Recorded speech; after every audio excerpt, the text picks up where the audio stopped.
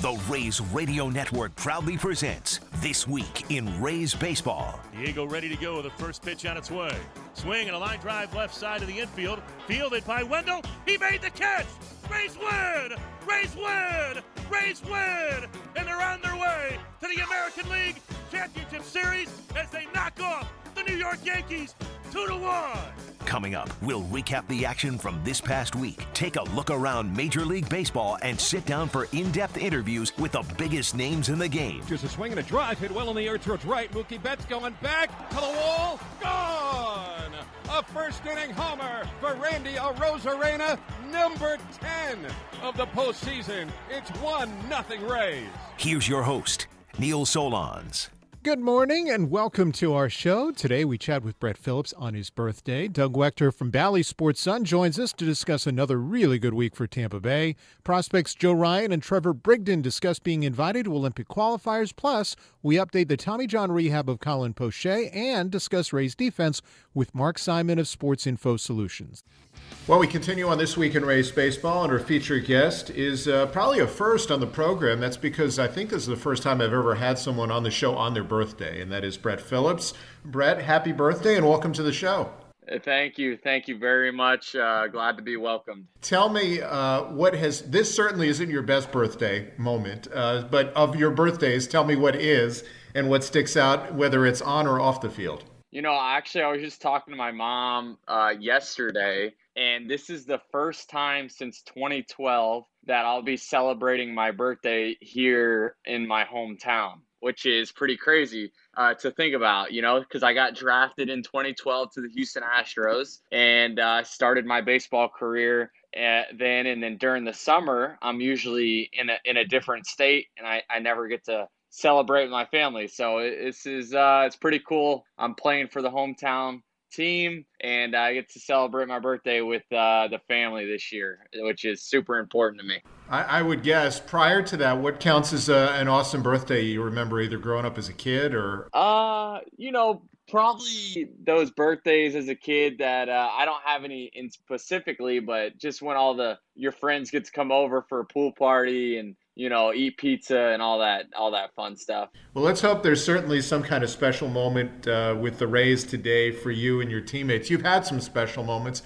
As you look back to the Game 4 moment, what is going to stick with you forever through all that? You know, honestly, the amount of love I received after the fact, I think that was the biggest takeaway. Something that was super cool to see and important to me is the amount of people that just were genuinely happy for me in that moment. The moment was really cool in itself. I don't want to take anything away from that, but just being around my teammates and enjoying that with them at that time was, you know, one of the best moments of my life. And it was just really cool to see the support that I received from everyone around me.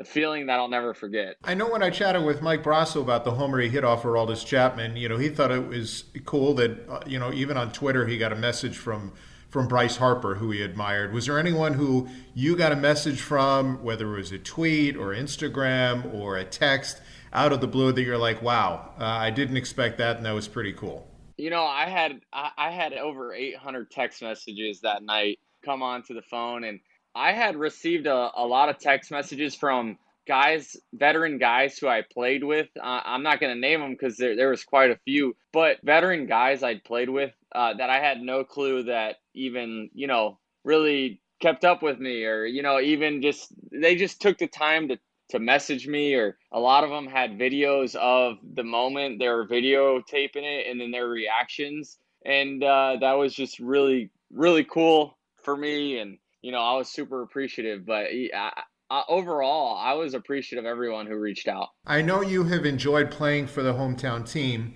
but I think you've also enjoyed this environment. What has made this environment more special, not to knock any others that you've been with? Yeah, you know, I can't speak highly enough about the guys I'm surrounded by when it, you know, starting with the front office, from the coaching staff down to the clubhouse guys and the trainers, and then ultimately my teammates. You know, usually when you're on a team, you have one or two guys, let's just say a handful of guys that, you know, are not necessarily good teammates, or you try and avoid. But in this organization, this team, I can't say that about any of them. Everyone picks everybody up. Everyone comes to the ballpark with good energy and good attitude. Everyone wants to see everyone do well on a daily basis. And that's why you see so many guys come through clutch, is because everyone believes in each other. Everyone picks each other up. Everyone wants to see the best for each other. And, we have a special thing going on over there. And like I said, I couldn't speak more highly about everyone over there. Well, I think it speaks highly, especially to the environment, when the Rays made a trade, as they did, involving Willy Adames, and this team continues the run it's been on. And there were several players who said having guys in the clubhouse like Brett mean a lot because of the energy he brings every day. What does it mean to you to hear something like that? Oh, man, it means a lot. That's very nice, and I appreciate it. But again, to be a member of the Rays, I feel like you have to have that kind of personality, that kind of outlook, and bring that kind of energy, because everyone does. I appreciate them saying that about me, but I mean, the guys saying that about me are the guys who are doing the same exact thing. That's the Rays as an organization. We're all about giving energy. And I've said it in one of my interviews before, there's two types of people. There's energy givers and there's energy takers. And with the Rays, we all give energy, and it shows. When the Mets came to town on the last homestand, Pete Alonso said the special thing about Brett Phillips is he's the same guy that I knew when I played with him in Legion Ball, in travel ball. What do you remember about those days back then, and where does the joy come from that you had back then?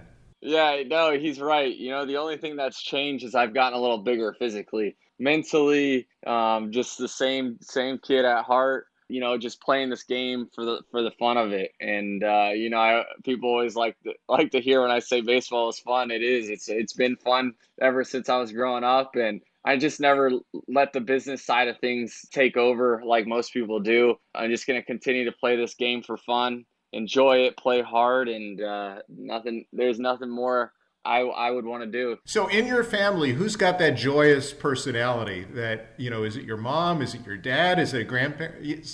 Yeah, my mom.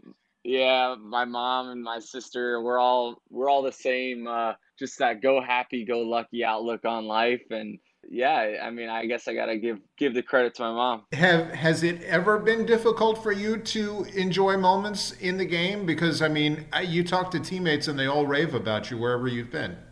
No, never. I never want to be the guy with mixed reviews. I never want them to be like, oh, he's a good guy, but I never want that but at the end of a sentence when someone's talking about Brett Phillips. So I just, each and every day, wake up with the same outlook, same energy, and regardless of the circumstances, and showing up to the field every day, how can you have a bad attitude, I guess you could say? Obviously, I know things happen in your personal life that could alter the state of your mind, but if you have nothing going on, I just feel like it's hard to show up to play baseball with a bad attitude, because there's a lot worse things that you could be doing. Well, I mean, I think it speaks to the fact that you're wearing number 35 now, and, as a teenager, to lose a friend in Nate Richardson, you have turned that into the ultimate positive by honoring him by wearing his jersey number now with the Rays. Yeah, that was something I've always wanted to do, entering pro ball. I told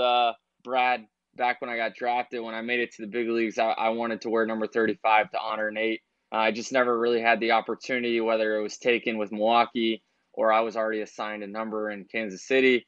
But, after last year when Nate Lowe got traded, he was wearing number 35, which is a pretty cool story in itself, that when I got traded over here, a guy by the name of Nate was wearing my best friend's, number growing up. I wanted to wear it and grab it. And, I appreciate the Rays making that happen.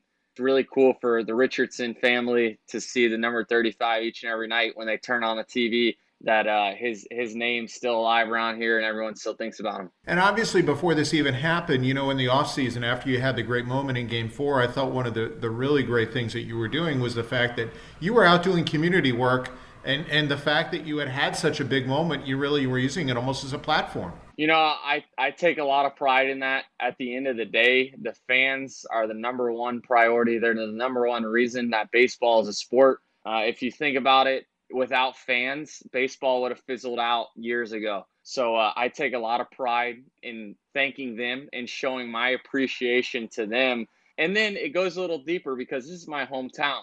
I grew up rooting for the Rays. If I was a kid, my 8-9-year-old self would want to see a Rays player, would want to meet a Rays player, see how they are. So, I take a lot of pride in that, knowing that, it means a little more to me. This is my hometown. So, take advantage of the platform, go out, show the fans that you appreciate them. And because there's a 9-year-old boy out there who wants to play for the Rays one day, and you got to set a good example for him. And obviously you were one of those kids at one point as a 9-year-old. What is your best memory as a 9-year-old watching the Rays? We did it was at the time the St. Pete Times newspapers. The Rays set it up where you could go out there as a team and sell newspapers, and then you got to go into the game. And I'll never forget out there selling newspapers to people walking in. I think they're like $1 or something.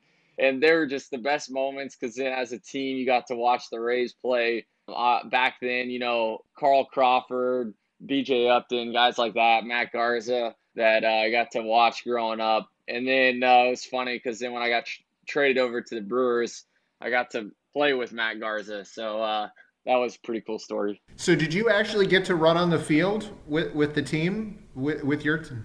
No, we never got to run on the field. It was just watch the game. But back in '97, the Rays' first fan fest, it was '96 or '97. My grandma actually took me and my sister to the very first Rays fan fest, and I remember getting to run the bases. I still have a photo as a kid, so that's pretty cool too. Indeed, it is. And I heard a lot about you before you even came to the Rays.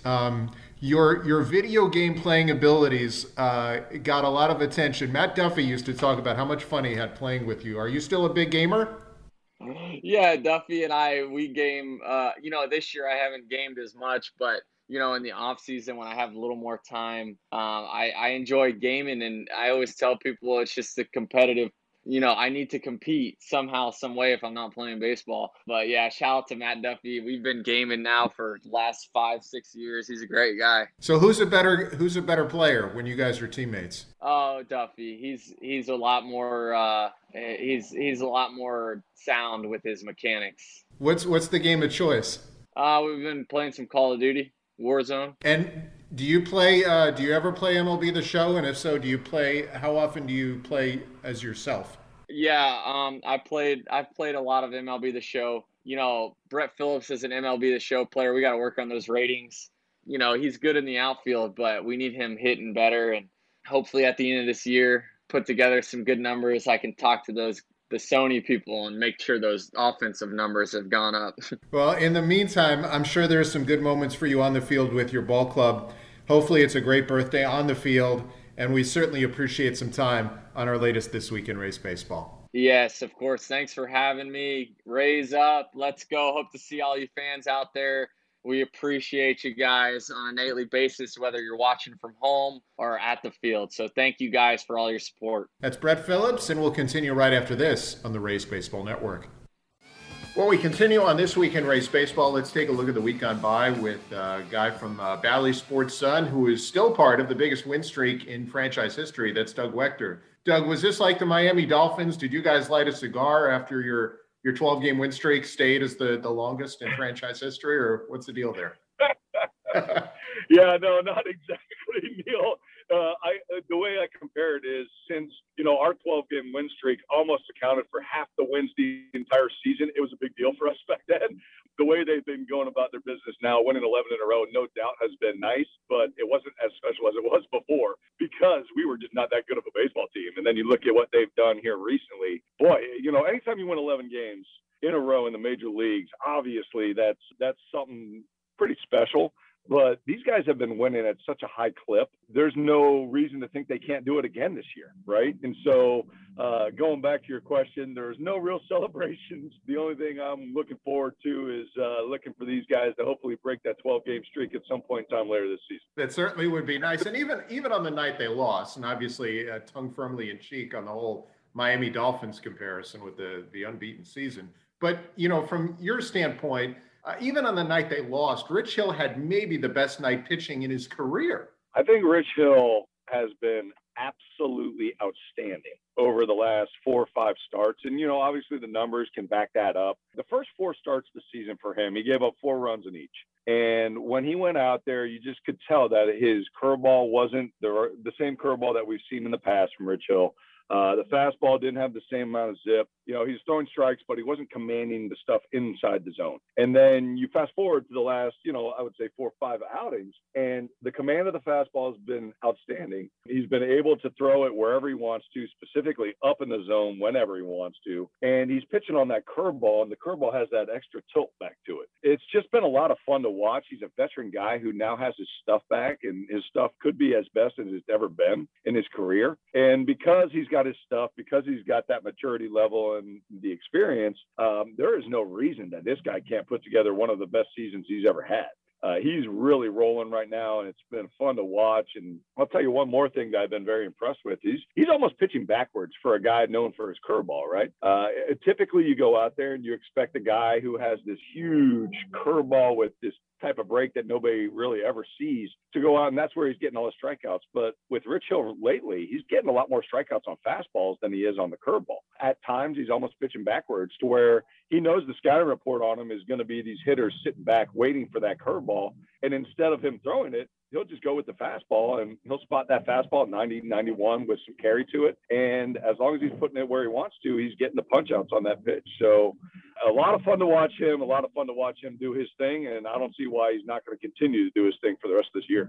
And he's changing, he changes times to the plate. Sometimes he changes arm angle, all the little things that he does. How can that rub off on other young pitchers on this staff, Doug? Oh, my gosh. The feel for the game of what Rich has is second to none, right? He goes out there and, so many young kids, I would say emotionally, just feel like they can't change anything on the rubber, right? Like you go out there, you got to throw this pitch in this situation. Mechanically, you have to be absolutely perfect, and there's no thinking involved. Well, you can see Rich Hill has evolved into the type of pitcher who thinks his way through an outing, right? He feels his way through an outing. He'll go out there, and if he feels like he can get you and set you up on a sidearm, curveball, and then on top of that or behind that, go with a fastball up in the zone just to give you different angles and different looks, well, that's what he's going to do. And there's no reason not to. And, young pitchers can see him go out there and just use his craft to his best ability and actually think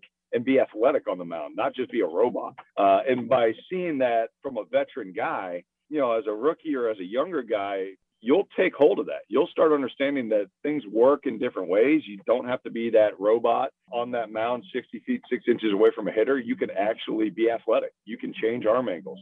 You can do things outside the box. As long as you're recording outs, it doesn't matter. And watching Rich Hill do that, I think it's going to rub off on some of these younger guys. And also, let's talk about the competitive nature of this guy too, right? Mm-hmm. Rich Hill, I mean, obviously with restricted fans and some of the COVID protocols that we dealt with earlier and so far through the season, it's not as loud in the stadium unless you're listening to Rich Hill on the mound. And there is no doubt this dude is one of the most competitive guys you'll ever meet. And vocally, he'll let you know that after a bad pitch. And so, guys are watching this. Guys are seeing how competitive he is, in the later stages of his career. And I think that's rubbing off on some of the younger guys, too, in a good way. And one guy, I don't know how it's rubbed off on him, but I've been so impressed with his mound presence, his poise, and obviously his pure stuff, is Shane McClanahan, especially that last outing that he had against the Royals. Yeah, there's so many things I could talk about Shane McClanahan and how impressed I am with him. You can start with, obviously, the stuff. This guy's ripping triple digits from the left side with one of the best sliders in the game or one of the top sliders in the game. The mound presence, like you said, Neil, is probably second to none when you're talking about a guy who is so young, who has so little major league experience, but he's still out there and it looks like, nothing faces him. Those are a couple things you can't teach. Things you can teach and things that I think that he has impressed with so far, at least to me, is the command of the zone. I mean, again, this guy's stuff is off the charts, right? He's going out there throwing 100 miles an hour, and he's able to throw strikes with it, right? Last outing, he faced 17 batters. 13 of them saw first pitch strikes. All he does is pump the strike zone. And I know when we were talking to him earlier, he had mentioned, in an interview that he and Kyle Snyder have this kind of mantra that they go through. And it's basically saying that there's a sprint to 2 strikes, right? And what that tells you is I got to get ahead of these guys and I don't want to waste time doing it.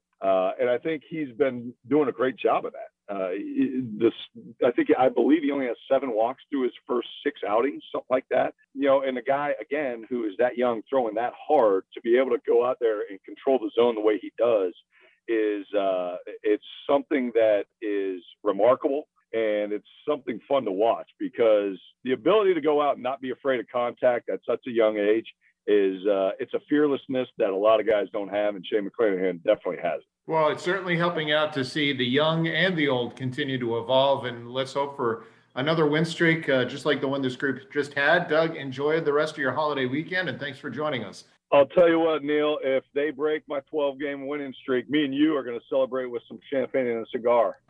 Really good stuff from Doug Wechter of Bally Sports Sun. Before we continue, why don't we pause for station identification? You are listening to the Rays Baseball Network. WTAE St. Petersburg, W237CW Pinellas Park, WBTP HD3 Clearwater, W224BE Brandon, an iHeart radio station. We continue on This Week in Rays Baseball, and in the Rays system, they've got a couple guys who are representing their country in the upcoming Olympic qualifiers, and one of them is in Durham, and that's pitcher Joe Ryan. Joe, thanks for a few minutes, and congratulations. Thank you very much. I'm pretty excited. Tell me how you got the news, and were you expecting something like this? No, not at all. I was at the beach, and Jeff McLaren had called me and asked me and let me know that they were interested in having me come along, and I was pretty excited. I mean, I think it's always been a goal of mine to get to play for Team USA, represent the country, and get to put that jersey on. And so many great players have done that before, and I think it was just an exciting opportunity, and just grateful to get that call. So I was pretty excited, especially with the year and how everything was going, and seeing how the Olympics are playing out and everything. It should be a fun team to play with. So just to clarify, have you ever had a chance to represent Team USA, be it 14U, 16U, any level all the way up? No, I never did. I think I went out to North Carolina for a tournament one time with my high school coach and some kids over, for just to get some innings in. But yeah, I've never been able to make that team or play for them. So it's an honor, and I'm pretty excited. Archer texted me this morning and was just congratulating me on that. And it was kind of cool because when I was in college, my coach gave me a card for a bookmark one day, and it was just a USA card. And he's like, I want you to look at this or whatever every day. And it was actually a Chris Archer USA baseball card. And I remember I told him that in spring, and he thought it was pretty cool. So I was telling him, hopefully that can happen to another kid down the line, but my card this time. So that'd be kind of cool. Certainly. I mean, that's an awesome story. When did the goal or the hope begin for you to want to play for Team USA? I think just finding out that baseball was going to be back in the Olympics, it sparked my interest, and I don't really know the details of that and how to be on that team. And so I didn't really think too much about it. I thought it'd be pretty cool if it happened. And just not really, I wasn't pursuing it in any capacity, but always in the back of my mind. So when they called, it was just another honor, and to be recognized and to get to go play for that team, it's pretty exciting. Have you looked up and down the roster? Because there are a lot of big league veterans on this group. What's your impressions? Oh, I'm excited. It's my agent actually called me and he was telling me there's a lot of guys on there that they used to represent or still represent and have represented for a long time. And so he was just telling me some good stories, and it'll be fun to go out there and join those guys, pick their brains, learn from a lot of guys out there. I thought it was cool to see Eddie Alvarez on the team too, played against him in Jacksonville. And I mean, the guy's an Olympian already on ice, so it's pretty cool. I'm excited to talk to him as well, more about those experiences that he's already had in the Olympics, and then getting to play baseball now too. It's pretty cool for him. And the stages are pretty high. This is to get to the Olympics for Team USA. The opportunity to go qualify the team, have them go play in the Olympics. I mean, it's amazing. I'm honored, and I think it's a pretty big deal. It'll be fun. Beyond Eddie Alvarez at Jacksonville, anyone else that you saw on the roster? Liberatore, obviously, played with him for a little bit. No, we didn't actually play together, but I guess being an instructor with him, and good kid, and it'll be fun to see him go out there and pitch. I remember one of the first things he told me that he was so excited to hear baseball was back in the Olympics. And that was like one of his goals 2 years or 3 years ago now. So yeah, it's cool to see him on that team and get to go pitch again. We played against him in Memphis the first series, so got to see him throw there, and it'll be fun to get to watch him throw again for USA. And in the meantime, this is still part of your progression as you try and get to the big leagues. Tell me how you feel your season has gone to this point, what you've learned playing in AAA for the first time. It's been great. I mean, this team is special. Just watching and just getting to watch some of the highlights too after the fact. And like there was something today Durham had posted about Wander, and just watching those. And if you're watching it on the big screen, it would still be crazy to see. But getting to see it in person, it's so consistent watching him play and watching J-Lo and Padlo and Sully and everyone come down here and just destroy baseballs. It's been pretty fun to watch. And then the defensive side, I mean, having that as a pitcher, it's just easy to go throw strikes and know that they're going to back you up.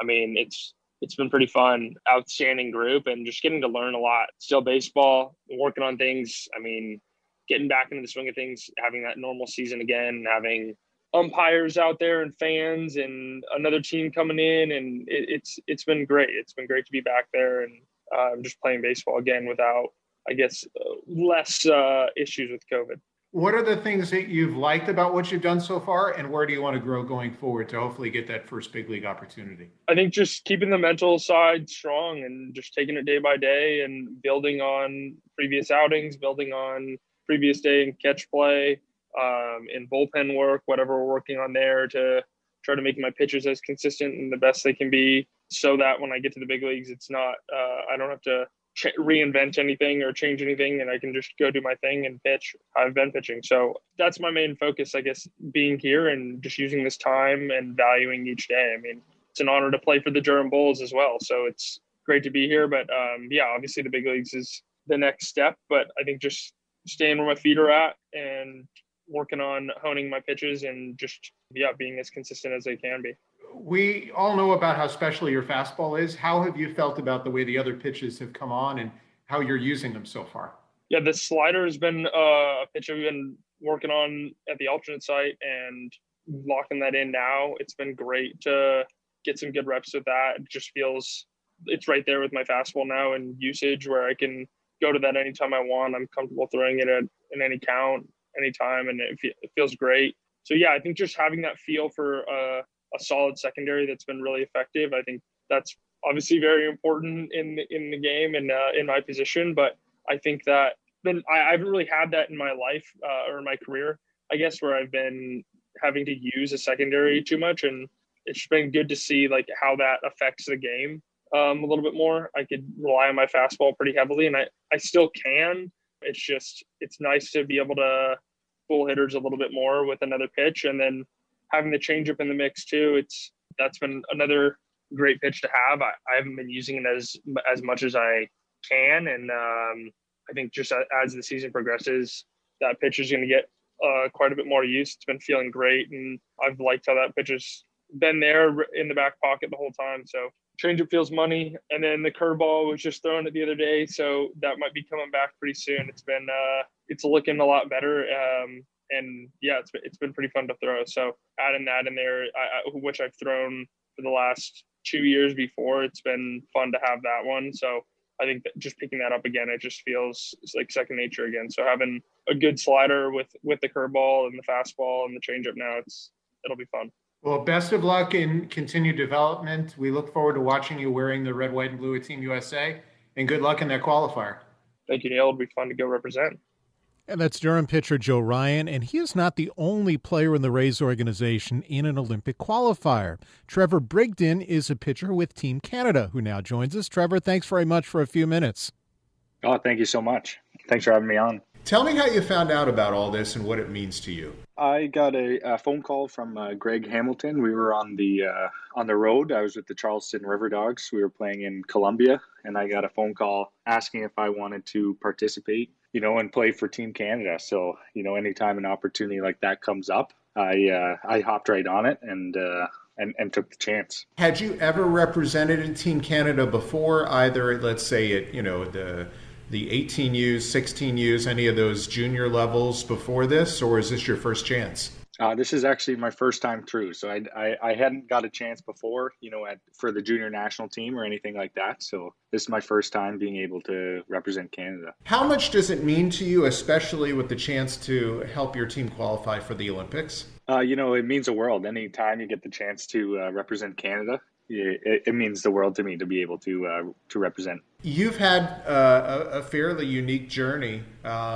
First of all, what was last year like for you? Because you, like so many other minor leaguers, didn't have a chance to play, and it would have been, your first full season in pro ball? Yeah, it would have been my first full season. So I did my whole off season back in Toronto in the lockdown. Luckily, I got to train at a place called NRS with some of the national team athletes that I'm playing with now. So I was training there all off season, and that got me ready for the season this year.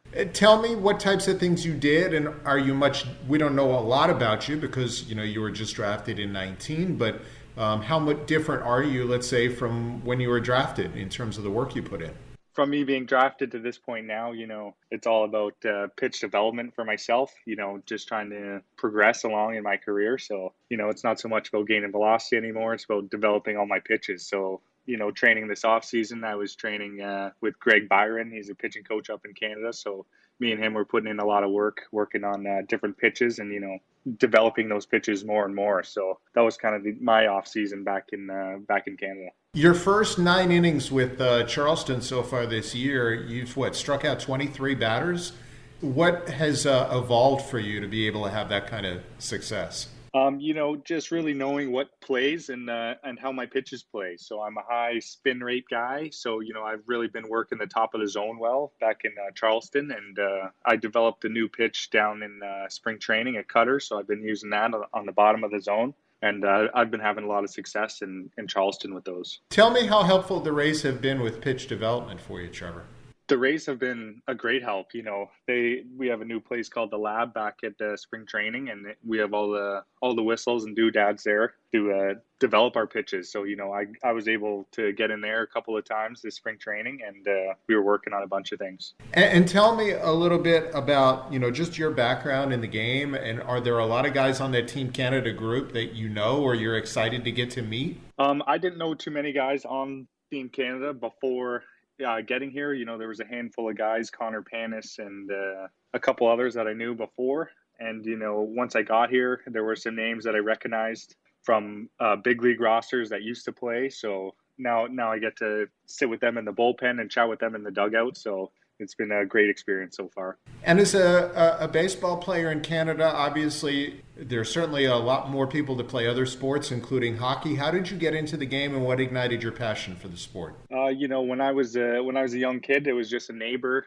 that really got me into playing the game. So it kind of just started like that. And, all my friends were playing also during the summers. So, that's how I really got started playing. It was just my friends in the neighborhood. They were all playing baseball during the summer. It kind of just progressed from there. And always a pitcher? I was playing infield at one point, third base during high school and whatnot. And then the bat started to fade a little bit as it tends to do for some guys. So I turned to the mound, and that's where I found success. Well, hopefully a lot of success with Team Canada and a lot more success with the Rays organization during the course of the year. Congratulations on a terrific honor, and hopefully more success later on this season. Thanks for being with us. Yeah, no, thank you for having me. And that's Trevor Brigden, pitcher in the Rays system. Again, he's part of Team Canada in the upcoming Olympic qualifier. Coming up, Colin Poche and his Tommy John rehab, and Mark Simon from Sports Info Solutions on the Rays defensively. You're listening to This Week in Rays Baseball on the Rays Baseball Network. Well, we continue on This Week in Rays Baseball, and we thought from time to time it really would be good to get Rays fans up to date on how some of the guys who are recovering from injury are doing, and certainly one of those is Colin Poche. And Colin, how are you? And great to chat with you. I'm doing well, Neil. It's good to talk to you again. Rehab's going well. we're putting the work in, and hopefully getting closer to that time we can get back on the field. What have you advanced to this point? Obviously, everybody's Tommy John recovery period is different. Yeah, so today I went back to 105 feet today playing catch for the first time. So that was good. I think I have a couple weeks here, move back to 120 feet, a couple weeks there, and then we start, moving into the mound portion of the throwing phase. So I'm really looking forward to that, just getting back on the mound again and feeling the slope. And it's just like, it's just a big step towards getting back. Because you are recovering with both yourself and Jalen Beeks and Yanni Chirinos, has that helped you through the process a little bit? Absolutely. We're always, talking to each other about, how we felt and different little things you feel in your arm that maybe you didn't feel before, and just kind of talking about, how do we stay motivated, and, just kind of even like supporting each other when, you have those bad days in rehab where stuff doesn't feel good. So it's definitely a tough process, but, I'm thankful to have some other guys there with me to go along with it. And you've been through this process before. How different is it from the first time? This one has been a lot different. On my first one, when I started throwing, I felt great. The ball was coming out really well. And then I got to 120 feet and hit a roadblock, and, my elbow started bothering me on the outside of it. And I actually, had to kind of go get it cleaned up again. Whereas this one, kind of when I started throwing, it didn't really feel great at the beginning, and we've kind of been,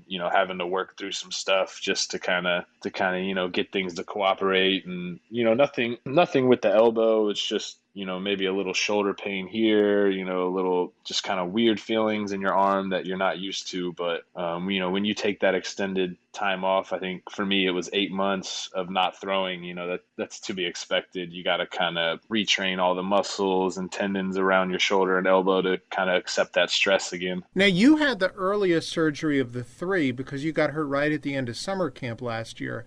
Colin, do you have any hopes of being able to pitch at some level by the end of the year, or is the thought process just like Yanni and Jalen that it's for next year? So yeah, I was the first one, but like you said, being my second Tommy John, my rehab schedule is a little more pushed back, so I'm actually a little farther behind than those guys, maybe by a couple weeks. I think Yanni's farthest ahead, and Jalen is maybe a couple weeks or a month ahead of me. So I'm pretty much looking at the same plan that they're on for the most part. The only reason I had asked that is because you'd been a short reliever, so I didn't know if this, how that works in terms of, in Yanni's case, he's been a starter. In Jalen's case, he's been starter and multi-inning reliever.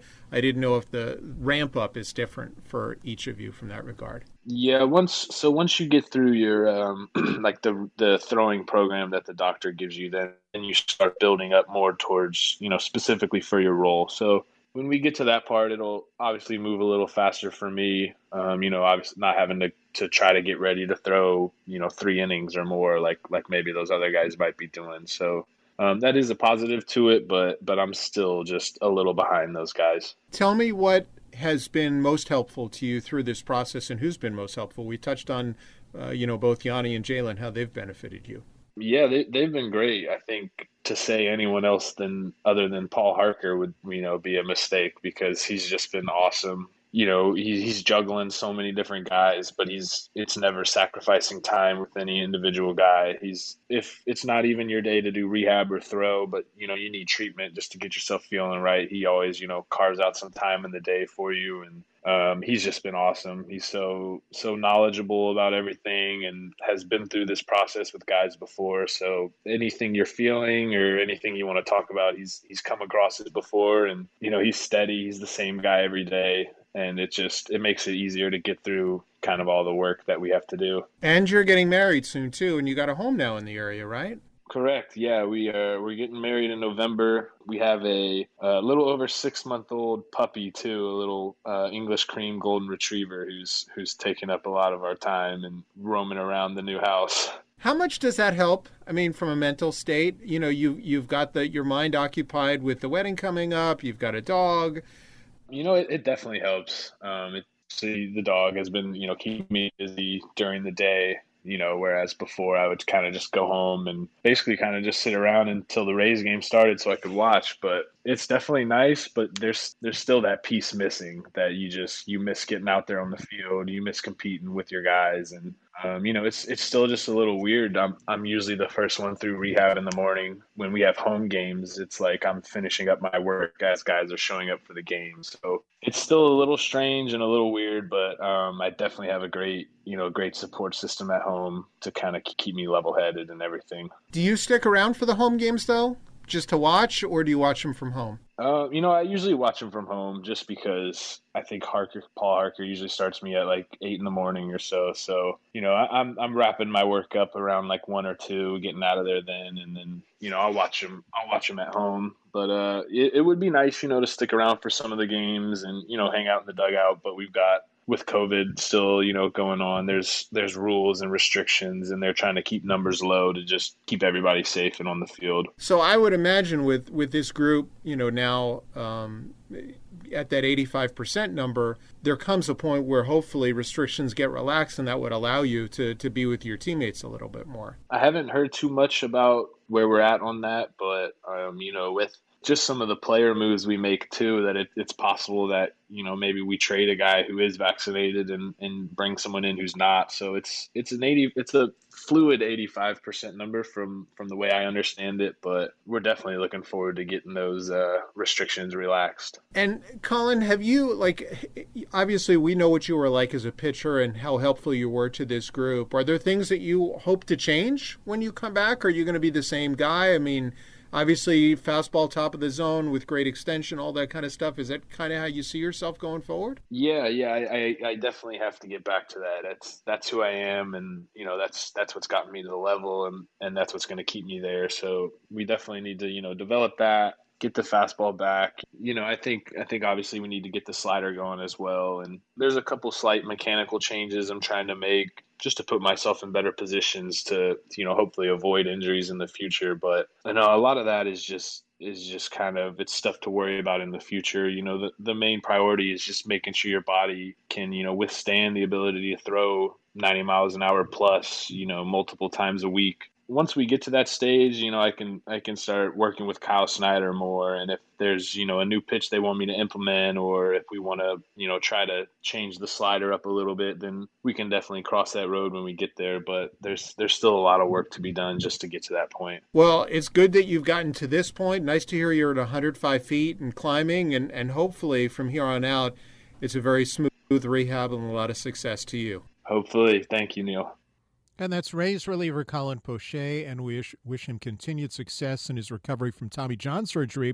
Now, the Rays rank near the top of the majors in most defensive metrics, and joining me from Sports Info Solutions is one Mark Simon. Mark, it's probably not a big surprise that the Rays are performing well defensively, but what stands out to you about the numbers?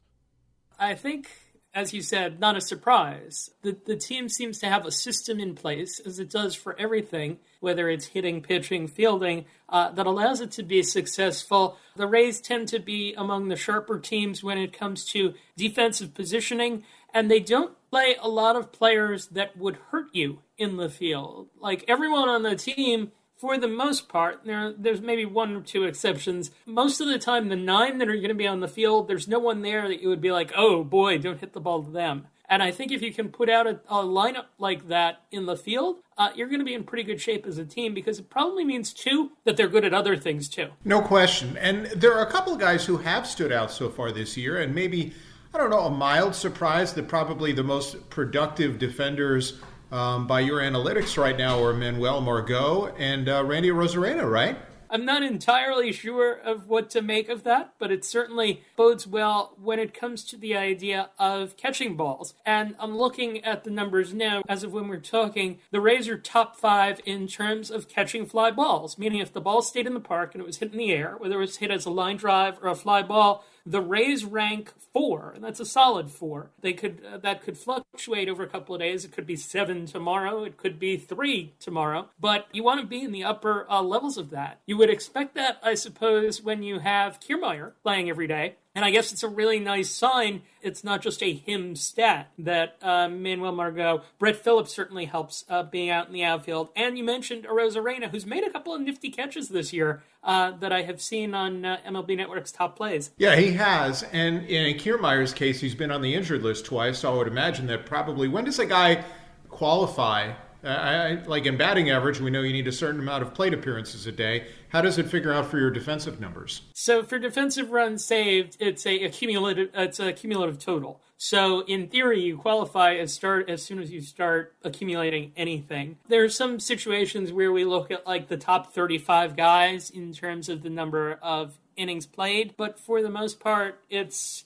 the grand scheme of everything. So it's funny. There's a player on the Blue Jays, Santiago Espinal, who only had like 75 innings, but he had a really good 75 innings. So he was among the defensive run save leaders at third base with the guys that are at the top of the National League and the American League. But I guess it kind of depends on how you look at it. But you can look at it the same way that you would look at home runs, I suppose. It makes sense. And from an infield standpoint, with obviously the trade of Willy Adames, the Rays have a lot of confidence in Taylor Walls and his ability to play on the dirt. But at least based on, performance to this point, Joey Wendell would be the best among the group right now, right? Yeah, that's typical for him. It's funny, I'm looking at the infielder defensive run save numbers, and I'm seeing a lot of 1s and 2s, which means they're doing all right. They're not, as I said, they're not hurting the team. They're turning batted balls into outs. They're doing things that they're supposed to be doing at their specific position. If that's shortstop, second base, that means when the ball's hit in a double play spot and the ball's hit to you, you get the double play. When you're playing third base, that could mean defending the bunt, even if not that many people in the American League bunt. But it's at first base, it would be fielding difficult throws thrown by your infielders.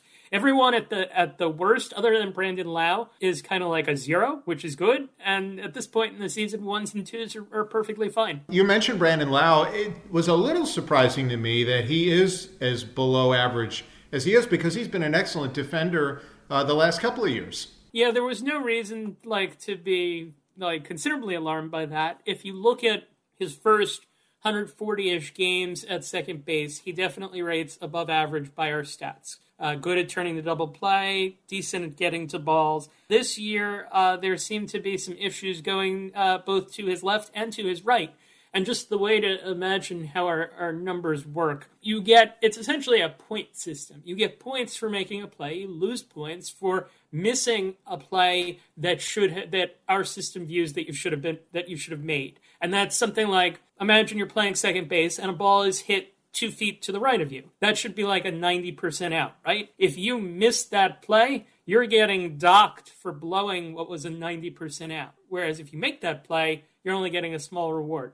Right now, the penalties outweigh the rewards for Brandon Lau. I think that off a 43-game sample, there's certainly plenty of time to turn that around. I've seen good defensive players rack up 8, 9, 10 defensive runs saved in a month. It would not be out of the realm of possibility that he gets back to 0 reasonably quickly, and then maybe even winds up in the positive. And from a defensive standpoint, the Rays, after Sunday's game, will have played a third of the season. Is it general that if you're a good defensive team, that's not going to change a whole lot? You're still going to be a good defensive team, regardless of the short slumps you may go into as a group? Yeah, I think that our general standard is like half the season is the point at which you would say, okay, we think we can say we feel confident. But I think given Tampa Bay's track record, the fact that Kiermaier eventually comes back, the fact that Brett Phillips isn't suddenly going to get considerably worse, the fact that Margot isn't going to get worse, or Wendell's not going to get worse, there's no reason to believe that certain key people are going to suddenly plummet in defensive value. I would also say this, if you're the Rays and you're like 5th in defensive runs saved, there probably isn't that much difference between being 5th and being 8th. There is difference between 5th and 15th. So if you did drop a spot or 2 or 3, it's not really that big of a deal. The teams at the top, that top 8 to 10, those are your really good defensive teams, and there might not be that much separation between them. Mark, good stuff. We certainly appreciate a few minutes this week on This Week in Rays Baseball. You got it. And a special thanks to Mark Simon of Sports Info Solutions, as well as all of our other guests on the program today. Brett Phillips, Rays outfielder, for joining us on his birthday. Doug Wechter from Bally Sports Sun. Rays prospects Joe Ryan and Trevor Brigden, both of whom are in Olympic qualifiers for the U.S. and Canada, respectively. and also rehabbing left-hander Colin Poche. If you ever have something you want to hear on the program, all you have to do is tweet me. Do so at Neil Solondz. Hey, the Race Rookies Kids Club presented by Outback Steakhouse is back with swagger. Kids receive a duffel bag, American League Championship socks, and also access to exclusive digital experiences with Rays players and staff. Memberships are limited, so join today. RaceBaseball.com/RaysRookies and raise up. Next week, we hope to sit down with Austin Meadows and a whole lot more. Thanks to my producer today, Rob Roman. I'm Neil Solondz. Stay tuned. The pregame show is next. Rays and Phillies coming up on the Rays Baseball Network. Thank you for listening to This Week in Rays Baseball. Breaking ball lifted in the air, way up there, into right field and deep. Judge is going back towards the corner, at the wall, gone!